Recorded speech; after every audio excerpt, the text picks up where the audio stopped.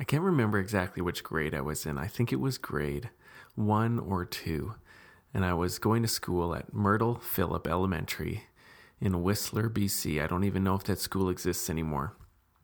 And it was one of the first times that I really used a potty mouth. I had a friend at school who wasn't the best influence on me, and he taught me a song that I think had every bad word available at the time in this song. And so him and I were kind of marching around the school ground singing this thing at the top of our lungs. And I really had no idea what I was saying, but I'd been taught this song. And so one of our classmates heard us saying this, and I think she said, you need to stop doing this. And we didn't. I didn't know what was really wrong with it, but one of the recess monitors came and heard us doing it and sent us in to the principal's office.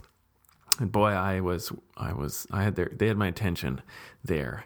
Now, one of the things about going to school at Myrtle Phillip was that my mom also worked there. I don't remember if she was a kindergarten teacher or if she was working in one of the special rooms for kids who need a little extra help, because she did that too. But after I'd gotten, reamed out by the principal, my mom showed up. And my mom took me to one of the bathrooms, and it was in the day when they still had bars of soap in the bathroom, and I got to take a chomp on a bar of soap I got my mouth washed out with soap. And I remember afterwards, it tasted terrible, but I remember afterwards that there were little bits of soap stuck in my molars that I kind of had to lick away, but tasting the grossness of the soap. And there's just a story in there of getting treatment because I was someone's son. I got a harder punishment because my mom worked at the school, or at least I got, punishment version 2.0. And this brings me to our scripture for week number 6 of going through the Hope Zone Helpers from Hebrews. And it's Hebrews 12, verses 5 and 7. And remember that some of these verses are grace verses that really emphasize God's grace towards us and kindness and sympathy.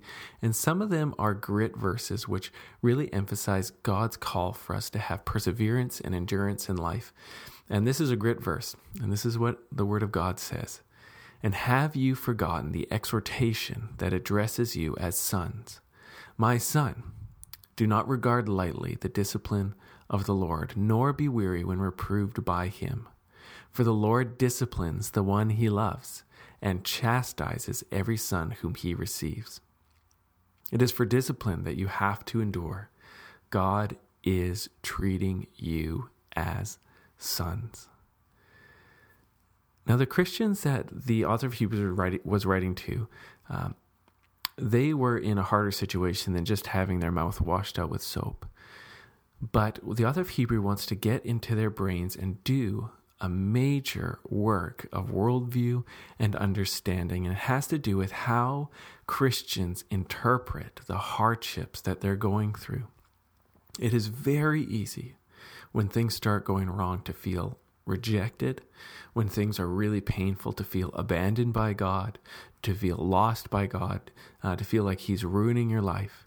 And what the author of Hebrews is trying to do here is to get into the minds of his hearers and give them a real 180 transformation to say, no. Don't interpret your life when things are going very hard as God abandoning you. You need to interpret your life when things are hard, when you are weary, when you want to quit, as God treating you as a real son. You're getting disciplined. You're getting corrected. Now, it's really important to hear that in the Word of God, discipline doesn't always mean spanking. It seems like in the West, when you say someone's getting disciplined, it usually means they're getting a spanking. Now, discipline is a whole-bodied, it's a full-bodied word. It has to do about bringing out a certain kind of character. That's where we get the word disciple from. A disciple is a learner. It's someone who's getting taught. And so discipline is something that comes into your life to teach you. And from God, it's something that's meant to bring about the character of Christ in us. And so, yes, that often involves some kind of suffering or pain or unpleasantness.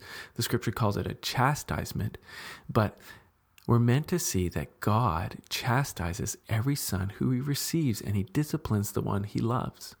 This is really key for us because in the West, it is so common. The mindset is, if somebody loves me, they will only bring pleasure and pleasantness into my life.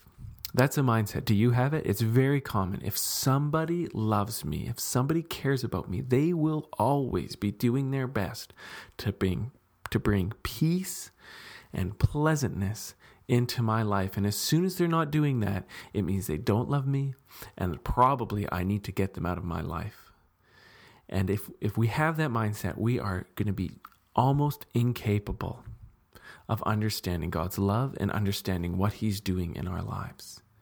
Instead, we're called to be to be mature people, but to remember those times in our lives where someone who loved us and cared for us brought an unpleasantness to us for our good. You can bet that I did not get caught saying swear words at school for the rest of my time, as long as my mom was working at that. When we moved later, she didn't work at the school that I went to. But you can bet that I did not use foul language, which would have been wrong, at the school because I knew my mom was there.